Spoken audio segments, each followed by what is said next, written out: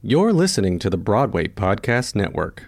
Step into the world of power, loyalty, and luck. I'm gonna make him an offer he can't refuse. With family, cannolis, and spins mean everything. Now, you wanna get mixed up in the family business. Introducing The Godfather at ChumbaCasino.com. Test your luck in the shadowy world of The Godfather slot. Someday, I will call upon you to do a service for me. Play The Godfather, now at ChumbaCasino.com. Welcome to the family. No purchase necessary. VGW Group. Void where prohibited by law. 18 plus. Terms and conditions apply. Lucky Land Casino, asking people, what's the weirdest place you've gotten lucky? Lucky? In line at the deli, I guess? Aha, in my dentist's office. More than once, actually. Do I have to say? Yes, you do. In the car before my kids' PTA meeting. Really? Yes. Excuse me, what's the weirdest place you've gotten lucky? I never win and tell. Well, there you have it. You can get lucky anywhere, playing at LuckyLandSlots.com. Play for free right now. Are you feeling lucky? No purchase necessary. Void where prohibited by law. 18 plus. Terms and conditions apply. See website for details. I want to be a producer with a hit show on Broadway. You're listening to the Producer's Perspective Podcast with your host, Tony Award winner, Ken Davenport. Hey everybody, Ken Davenport here with this week's podcast with Sean Cercone of Broadway Licensing. He's going to tell you about how to get your show licensed, what's working best in the licensing market. Did you know, by the way, there are over 50,000 high schools out there? It's a lot of productions of Oklahoma and Legally Blonde we're talking. So it's a big market, big subject. We'll get to it in a few moments. Until then, I'm going to tell you who sponsored this week's podcast. And it is, oh my God, my mouth just started watering right now. I just looked at the copy line I'm supposed to read to you, and it's like drool, drool, drool. This week's podcast brought to you by Schmackary's. Drool along with me now. Schmackary's, the Broadway cookie shop with over 76, drool again, flavors to choose from. That's right, 76 flavors to choose from. If you haven't had a Schmackary's cookie, you have not lived. I mean, these things, they're like meals unto themselves. Schmackary's cookies, great gifts, by the way. Our favorite people in the world send us Schmackary's cookies on holidays. We love people who send us that stuff. We get them a lot. They're great gifts. We send them to a lot of people.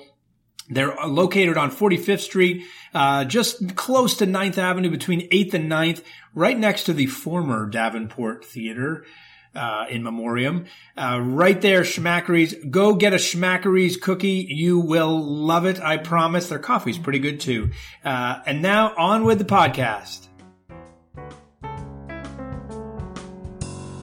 Hey, Drew Scott here, and I'm Jonathan Scott, reminding you that life's better with a home policy from American Family Insurance. They can help you get just the right protection at just the right price and help you save when you bundle home and auto. Kind of like Goldilocks and the Three Bears. It'll be just right for you. We love a custom build. American Family Insurance. Insure carefully, dream fearlessly. Get a quote and find an agent at amfam.com. Products not available in every state. Visit amfam.com to learn how discounts may apply to you. American Family Mutual Insurance Company, SI, and its operating company, 6000 American Parkway, Madison, Wisconsin. Hey, it's Ken. I hope you enjoyed this episode of the podcast, and I hope it's pulling back the curtain on this business of Broadway.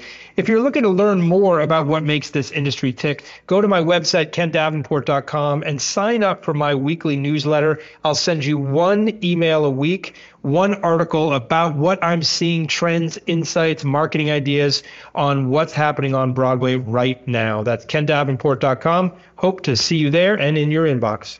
Hello, everybody, and welcome back to the Producer's Perspective podcast. My name is Ken Davenport, and today we're talking downstream revenue for Broadway shows. That's right. Welcome to the world of licensing. Please welcome to the podcast the president of the aptly named Broadway Licensing, Sean Cercone. Welcome, Sean. Thanks, Ken. Love being here. So, Broadway Licensing, Sean's company, is the newest licensing house on the block. Sean comes to it after his time with theatrical rights worldwide, where he oversaw the acquisition of such titles as Jersey Boys, Addams Family, $1 Million Quartet, and a lot more. And interestingly enough, we're going to get into this, he helped redevelop some titles for the licensing market, including Ghost, Big Fish, and many, many others.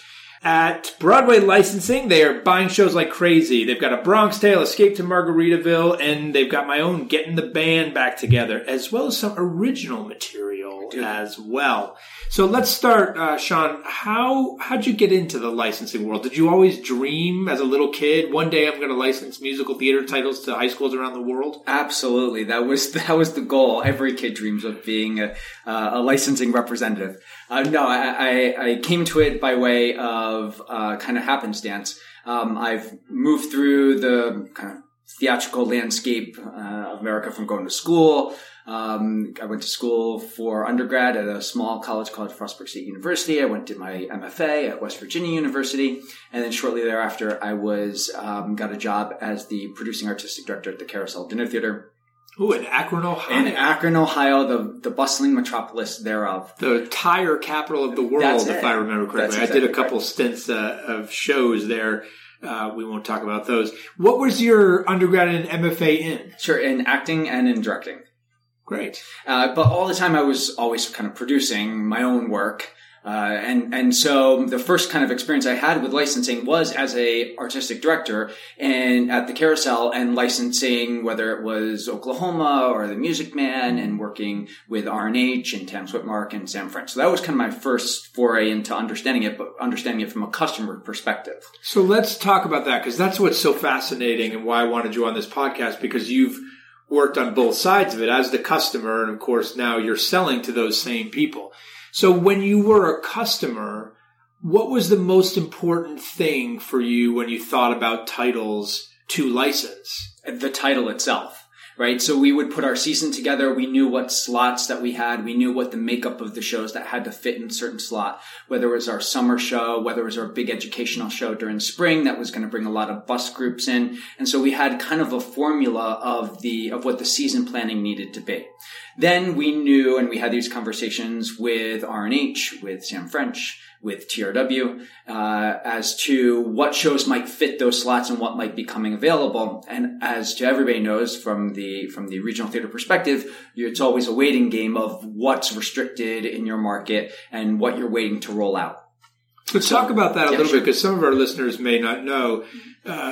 The restrictions involved are because either the Broadway show is still running or a tour. Or... Exactly correct. The traditional, I call it trickle-down economics. Broadway into licensing and moves into the regional theaters in a traditional trickle-down economics model, whereas the Broadway production continues to run. It sends out its tour, and at that point in time, the show is fully restricted for licensing for the 1,800 or so professional theaters across North America, the 7,000 community theaters, the 50,000 high schools. Once the Broadway show wraps up, the tour begins to wind down. Those restrictions start getting lifted in certain markets, and every regional theater is waiting to be the first one in their particular market to license that next version of the show, the non-replica version of the show. So in the case of something we were waiting for a long time was White Christmas. When that finally was released, we were the first in the position in Northeast Ohio to be able to license that production. And what gave you the first position? Sure. Why were you first? Absolutely. It's great. So part of it's relationships and building a relationship with the licensing companies. And then also a part of it is the value of your organization, the amount of revenue that you're going to bring to the authors and to the underlying rights holders. Right. Of course, the people that can deliver the biggest royalty checks to the licensing house, authors, etc., win for the most part. Exactly. For the most part. That's right. And so we would always be having these conversations come springtime when we were looking at what the following season would be. Say, what in your reading the tea leaves might be released at this time next year? Should we wait and hold? And that was kind of my first understanding from a pain point perspective of programming and trying to figure out, okay, how can I work with the licensing companies to better make this happen for our organization and get the titles that we're looking for.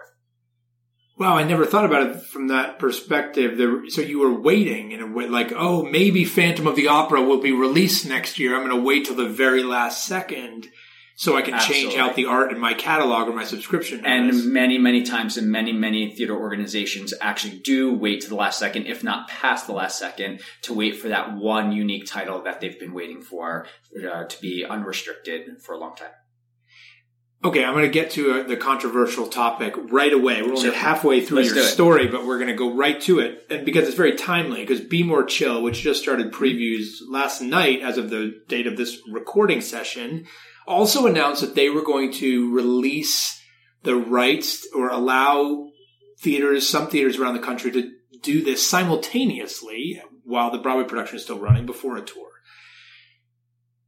Do you believe that shows should release their rights to theaters around the country quicker than they have been? There's been a fear, producers, no, we can't have Main State Music Theater or Carousel Dinner Theater do the show because it's going to take away from the touring audience or the Broadway audience even.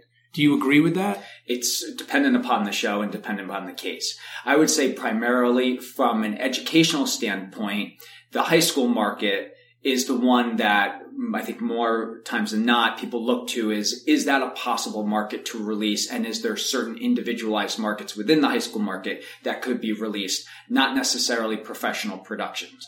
I believe professional productions, they do want to restrict those because they want to protect their touring capacity. They want to be able to move the show from a Broadway production into a replica national tour, which is actually in the best scenario for the licensing companies and all the underlying rights holders as well, because the Broadway tours is actually probably seen by more people than the individualized Broadway production. So in a strange way, would you rather have to wait 2 years to get your hands on say you make a deal with me, I've got the next Wicked, it opens, and you have a choice. You can get it right away, or you can get it in 2 years after it does 2 years of national touring. Which would you take? From a licensing perspective or from a theater artistic director perspective? From the licensing perspective. From the licensing perspective, the national tour is the best marketing tool that we as a licensing company have. Not just the Broadway production, but then it moves into all those individualized markets and all the marketing dollars that get put out behind it. Because we firmly believe that the best way to sell a show is for somebody actually to see the show, right? Everybody is a producer, okay? Even all the way down to your local high school theater teacher. They are the producer of that show at the high school. And there's one rule of producing that I firmly stand behind, is that everybody walks into a show and says, oh my gosh, that was amazing. But when I do it, that's the key to licensing, because that gives people the creative impetus to say, oh my gosh, I can't wait to put my own kind of creative stamp and my own creativity behind this story, behind the book, music, and lyrics of this particular musical.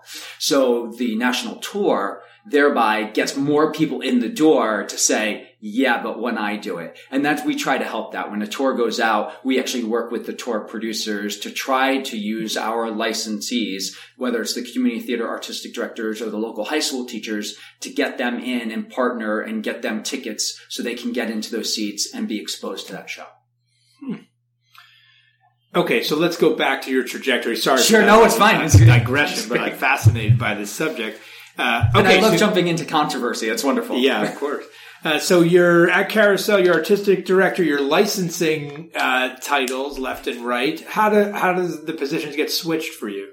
Sure. So shortly thereafter, I had a great opportunity to work in Chicago for a couple of years, working on new musical development. And then I decided, I'm from New York, to come back to New York. We were getting ready to start a family, my wife and I, and a position opened at Theatrical Rights Worldwide. I had known Steve Spiegel for a number of years from licensing. From getting titles from That's right. And the timing worked out, where I became the Director of Professional and International Licensing for TRW. And talk a little bit about what your day-to-day job is when you're at Broadway licensing. Like, what do you do mostly? Sure. So primarily we look at the global world and we break it down into different markets. So we can take the North American market. And as I spoke a little bit before, let's say there's 1,800 professional theaters, about 7,000 community theaters, and 50,000 high school productions a year. We take those and break them down into individualized, whether it's state markets or city markets like Denver. And we try to maximize the value of each one of our shows in those markets, right? So our unique kind of proposition, the way we philosophically come at it, I think is kind of a byproduct of my background in this industry. It really is from a producerial perspective, right? We want to be the best producing partners for those regional theaters that we can possibly be. It's not just a transactional one-way license. It's not, hey, here's the book, music, and lyrics, and we're the copyright police. Right? We want to be there because we are the organization and the team of people who are now moving on with this show and being the good stewards of the show. And we're for the authors and for the producers and the underlying rights holders. So anything that we can do from a marketing perspective, from a pain point solve perspective, whether it comes down to casting issues, whether it comes down to marketing assets, anything that we can do to help the theater and make it easier for them to produce the show and also sell more tickets is in the best interest of the show, much like any producer. So let's talk about those pain points, because of course that is classic marketing. Release one of your customers' pain points, heal that pain, and you should do more business. So imagine you have all the Broadway producers in a room. What is the number one pain point that you could tell us that would make your job easier and would make more licenses fly off the shelf? I'd say it's marketing assets, right? So one of the things that we've recently figured out is that there's a huge pain point at the high school level when it comes to marketing and social media. And when you think it through, you're like, oh yeah, of course, because teachers are kind of reticent to use social media in general, right? Because it's kind of a slippery slope. And there's lots of different policies in different school districts that make this kind of challenging water for them to navigate.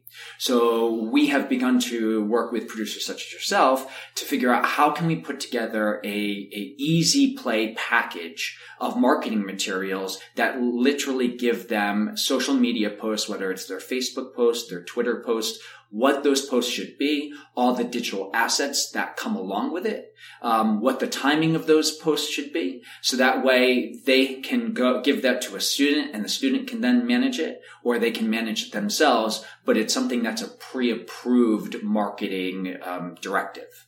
And so that's a huge hurdle to get over, because from getting the word out on your show is one of the most challenging things, I think, whether it's Broadway or it's Akron High School. Mm-hmm. Talk a little bit about the logo itself. We talk about assets, because sometimes I go back and forth on this. I started with my first shows really wanting to insist that everyone used my art from New York, because I'm a big believer in the McDonald Arches theory, that the more times people see that Altar Boys van or my first time or any of the early stuff that I did, that it will help market that property, right? Do you agree with that? And do you think all productions from high school on up would best serve the property if they use the same art? Sure. I think I do believe that keeping the brand consistent is very important. However, there is the caveat to understand that we don't know what works in every single market, right? So that's why marketing directors at regional theaters are so incredibly important in communicating with their audiences. And the artistic director at the theater is so important in communicating the art to their audiences, right? They should know their audiences, and they do better than we do. So we try to be insistent on, we want to keep the brand, but we also understand if you need to deviate or you decide to deviate because you think it's in the best interest of selling the show in your market, that's fine. We just want to make sure we have approval over what it is that you're deciding to do so we can keep it kind of brand consistent. What are the shows that work best in the licensing market? If there were 3 characteristics of the best performing shows, what would they be? Sure. Well, Broadway hits help, right? Even when they're challenging material? Like, does that trump all if it wins a Tony? And I would say that the Tony doesn't necessarily totally translate into licensing bonanza, right? I think Broadway brand and long-term staying power on Broadway definitely helps, because it's the marketing and it's the quality of the show, right? And so no matter what your subjective opinion is about any given show, the fact that it lasts for 10, 15, 20 years on Broadway, right? It speaks volumes to it. So I think the first thing is the branding and the national touring and the ongoing rollout of what that intellectual property is. The second is obviously it's, there's a huge component of female roles that I think high school teachers are looking for in the amateur market. And I also say things that play cross market, right? Things that have universal appeal. Those are the shows that we're looking for. Those are the things that we're looking to license. And then at the end of the day, there is this kind of gut check of, is it a really good story to tell? Is it a compelling story, right? Because if it's a compelling story and we want to sit and watch this story unfold in the theater, then it's probably a pretty good chance that everybody else does too. What's been the biggest surprise licensing title for you? Something that you were like, oh, this will be okay, that has just totally exceeded your expectations? Absolutely. I would say we're very proud to represent Head Over Heels. And recently, we just released it, I guess maybe about a month ago or 6 weeks ago, and it is just taken off like wildfire in licensing. And I was very surprised and happily surprised because I thought it was really a well done, well written show. And the distribution of it, I think is going to have a much bigger, longer lasting life than it did on Broadway. So we're going to be very proud of that. And are there specific reasons you think that is right now? The timeliness of that subject? Yeah, it's really interesting. I think that the content of the show and the timeliness of the subject is something that people are looking for, but also in how the content's handled and how the subject matter is handled. The book is very smartly written. And how that content is how that story is told and the distance that it gives almost a safety point, I think, for an audience's perspective to look at that story in the same way that you look at a Shakespeare play, right? There's this kind of sense of distance, but that you can also kind of glean what the authors are trying to say. And I think that's a testament to the writing. And I think the reason why it's really taken off in licensing is because that there's a community who wants to be able to do theater that matters and do stories that are timely. And this is a way that they feel they're able to do so in a safe manner. And having the Go-Go's music. And having the Go-Go's music, that absolutely helps. So let's talk a little bit about jukebox musicals a bit, because, well, let me just start with this. It's definitely a leading question now. Can shows be licensed and be successful in the licensing market that don't play New York at all? Great question.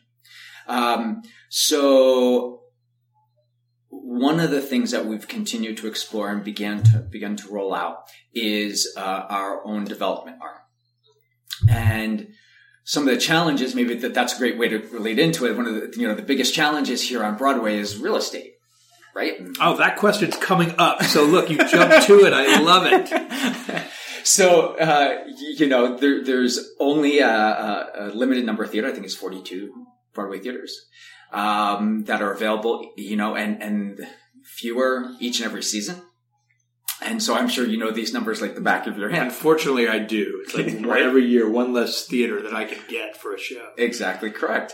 And the list of shows waiting for a theater becomes longer and longer and longer. And so it begs the question of what happens when those shows aren't able to get a theater. What happens to them? Doesn't necessarily mean subjectively that they're not worthy. Things sometimes just don't particularly work out. So that's something that we're looking at. But then also, as I discussed before, we have this trickle-down economics. But is there a prime the pump economics? Is there a way to look at this vastness of global distribution, right? There's the U.S. market. The U.K. market's about 25% size of the North America market. Australia and New Zealand's about 15% that size. Asia's coming online very quickly. And so you have this vast global market. Can we kind of use the Netflix originals idea and say, hey, we have all this information, all of this market data, all this understanding of what's happening in the distribution of Broadway musicals. How do we take that and potentially begin to build things that can move into that distribution pipeline? right? And so we've begun that process. We started a few years ago with a show called Emma, a pop musical, which was based on Jane Austen's Emma, which is in public domain. And we began to pair that with different jukebox songs. We hired a writing team, much like any other producer, and we began down the development path. At this point in time, we have a formalized company called Stageworks Media, and we have about 7 different shows in development. This past year, we worked with a company called Beyond International, where we were able to work with them and secure the rights to the Beatles catalog. Never heard of them. Yeah. They might be going somewhere after the show that we did. That's fantastic. So what did you do with that catalog? So we, along with a Netflix animated series called Beat Bugs, created by Josh Wakely, and we created a family show, a TYA show, that was based on that the 2 seasons of that series, and we moved out into distribution. We went through all the similar development processes, whether it's from writing first draft, second draft, 29-hour read, test production, and we worked with our regional producing partners. There's a great theater up in Connecticut called Pantachino, that we did the world premiere of it there. And then we released it out into licensing. It's been so far so successful. We also have launched what we call a JV version of it, which is junior varsity, direct for middle schools. And now that show is moving out into a licensing universe. So we believe that there is a way to create content that doesn't necessarily have to play Broadway, but that moves out into licensing and has a very good life among American theater. I love this comparison to the Netflix model because that's exactly what it is. It is exactly what it is. It's Netflix originals. Yeah, that's incredible. And obviously, so far, the titles that you've put out into the world have pre-existing catalogs or using that brand. Do you think it's eventually possible for an original musical if we get so crowded here? Because your markets want the new stuff, right? They do. They can't do Oklahoma again and again and again and again. So they're looking for new content too. They just did last year's new stuff or whatever trickles down. Correct. And if we fill our theaters with the long-running hits, there's less new stuff every year. So do you think they will license new musicals with original scores as well eventually? Or do you think, no, they'd rather do Oklahoma? I do think that they will begin to license new content. The question that remains to be seen is, will they license a wholly original new musical? Right? Because we put things in buckets, right? As producers, we say, okay, this is an original musical, but it's based on, right, an underlying work. It's a book. But then if it's an original musical based on a catalog on music, it's a jukebox musical, but it's an original musical, right? And so like we have these terminologies that we kind of put these things in these buckets. They're always, much like any producer, I think everybody's always looking to anchor their show with some sort of concept. And I think it comes down to marketing, right? How do I explain what it is, right? What do I tell people what it is? Sure, the Beatles are a really easy hook. It's a Beatles family musical. Great. I can tell people what it is. Okay, I got what that is. It's about 5 bugs in a backyard. Easy, right? So, however, if it's in a wholly original musical with a wholly original score, and it needs, more explanation as to what exactly it is, that becomes challenging from a marketing perspective, no matter if you are doing trickle-down economics or prime the pump. And obviously, it works better when they're able to see a show. So they come to New York, they see a show if it's running here, and then they want to license it. It makes total sense. Do you think video will help this at all? Are you finding that either shows with shorter runs on Broadway, you can send a theater in Louisville, Kentucky, like, oh, but there's Broadway HD for you to check out Daddy Longlegs, or, oh, it was done on PBS, or do you think that model is helping or will help? Absolutely. I do think it will help. Much in the way that the cast album used to be the go-to. I think now more licensees are craving the video, right? And we've all known that there was always the archival bootleg that people had that they didn't have, right? So that was always floating out there into regional theaters for years. And that just shows that people actually want to see it, right? They want to see how does it live on stage, even if it's from, we all know it's not the same thing watching it on TV. We get it. It's the same thing. Whether you're going to the baseball game, you're going to the football game, right? Watching it on TV is a different experience than actually being at the stadium, right? However, there is the representation of how does this piece function?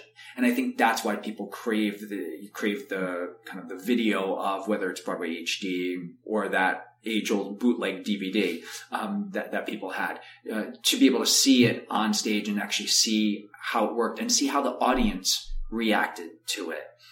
It may not be the same unless you have the audience track, right? Because you want to feel and hear that communal engagement from the audience with the piece. We talked about the pain points of the theaters around the country. What's your biggest pain point as a licensor now? Sure. That's a great question. I think our biggest pain point is clearly communicating to the marketplace shows that we feel, for whatever reason, we feel are really beautiful pieces of theater that don't get a long, substantial run on Broadway or don't get a national tour. I think that's the biggest pain point that we have. The ability to try to get them into the hands of the right producers and try to get the show moving forward into distribution is kind of the biggest challenge that we have, is to communicate why the show was so viable to make it to Broadway in the first place, but then for some reason it has this perspective of losing steam, right? And so we spend a lot of energy on making sure that each individual show gets an opportunity to get into the hands of those artistic directors or those community theater executive directors or the high school theater teachers, so that way they consider it for their season when it's not the number one show that they're looking to do, right? So we spend a lot of time on the phone and building those relationships and building trust with our licensees, so that way when we recommend something to them, they know that it's not going to be a waste of their time. It's absolutely something that they should consider and that they should look at. And that is a time-consuming and very worthwhile process that we spend a lot of time discussing internally. How has the licensing business changed since you started? Well, that's again the biggest change. Yeah, the biggest change is that there's been a huge consolidation. Very recent. Very recent, big consolidation. MTI continues to be an incredible gold standard for what they do with musicals, and their Disney relationship and their relationships with Cameron and all the amazing shows that they have, and the history that they have. The musical company, which now is Concord Theatricals, and Sean Flavin has done an incredible job rolling out initially their first company, I believe with the Rug titles, and then acquiring R&H and acquiring Tams Whitmark and acquiring Sam French, which moves on to the play. A lot of acquiring going on. And they've done a tremendous job. TRW continues to be a great home for the titles that they have. And very recently, we've come on to the scene, in the last 2.5 years. And, we've built Broadway licensing, off a previous company called PlayScripts. And now we're being very competitive. So once where there was, I believe, 8 or 9 different, licensing, companies for Broadway musicals, it's pretty much now been narrowed down to 4. And so that's the biggest change that's happened internally, for the industry, I'd say. And what about just in the day-to-day running of the businesses themselves, or how you deal with clients or materials, or the other biggest change you see? Yeah, I think that what's happening, there's a change from the producers. I think there's a a lot more conversations now that are happening about this partnering with producers such as yourself on how do we move title and how do we collectively continue to work that show long beyond its Broadway life. We're having much more conversations about getting involved earlier, whether that's investing in a show or being part of the development process, and coming out to it with a very unique set of skills and a very unique viewpoint for the worldwide distribution of the subsidiary rights. And so those conversations are very exciting and kind of changes that are happening for us. It's no longer an afterthought in the marketplace. And then from the perspective of the licensees, I think some of the stuff that's happening is, the political climate and the social climate always is a touch point as to what the content of a show holds. And so you're seeing organizations take huge leaps and huge risks because they want to engage in these stories and engage in these issues. And it's very exciting to see, the landscape of the American theater take those big steps. We get to see it on a daily basis because we see the type of stuff that's getting licensed, right? And we see that the art of what's being created right now is moving out into that landscape that we've all worked our ways through and we all worked, to be a part of, and how that's going to resonate as the art of our time. Right. And so that to me is the choices of content that's being licensed, is very exciting. And I think the social relevance of it is the thing that's changing quickly. Okay. My last question, which is my genie question. I want you to imagine the genie from Aladdin comes to visit you and grants you one wish. So what's the one thing about the industry, Broadway, that you would ask this genie to wish away? The thing that drives you nuts, the thing that makes you angry, the one thing you'd want this genie to change that would instantly make your world better?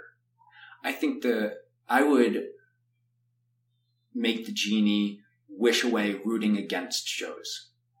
That's the one thing I think from a collaborative perspective in the industry. I really think that we all could do a better job of rooting for every piece of art and every piece of and every musical and every play that's out there, because artists spend a lot of time, these writers tend to spend a lot of time crafting these shows, and they have a very unique voice. And so in our organization, that's one of the things that we have no patience for. There's no room for that. And so I would love to see that permeate through every aspect of this industry. Licensing companies, I think, have this connotation of being licensing companies, and you are just a real human that obviously cares so much about writers behind your company. So thank you for that answer. Root for each other. Success of one brings the success of another. Thanks for doing this. Thanks to all of you for listening, and we'll see you next time. Look out, Broadway, here I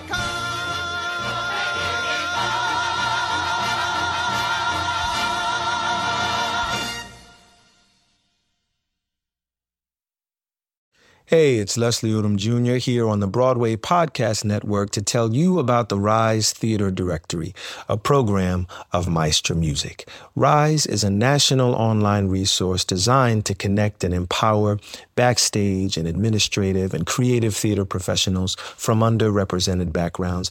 If you work or aspire to work in the theater community, this can help you find your next project. And if you hire theater professionals, search the Rise Theater Directory to find your next team. Create your profile now and get more information by visiting risetheater.org. That's theater with an RERISETHEATRE.org, because only together we rise.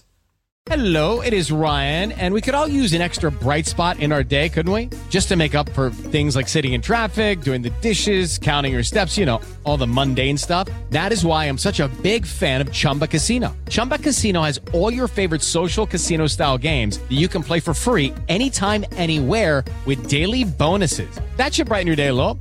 Actually, a lot. So sign up now at ChumbaCasino.com. That's ChumbaCasino.com. No purchase necessary. VGW Group. Void where prohibited by law. See terms and conditions. 18+.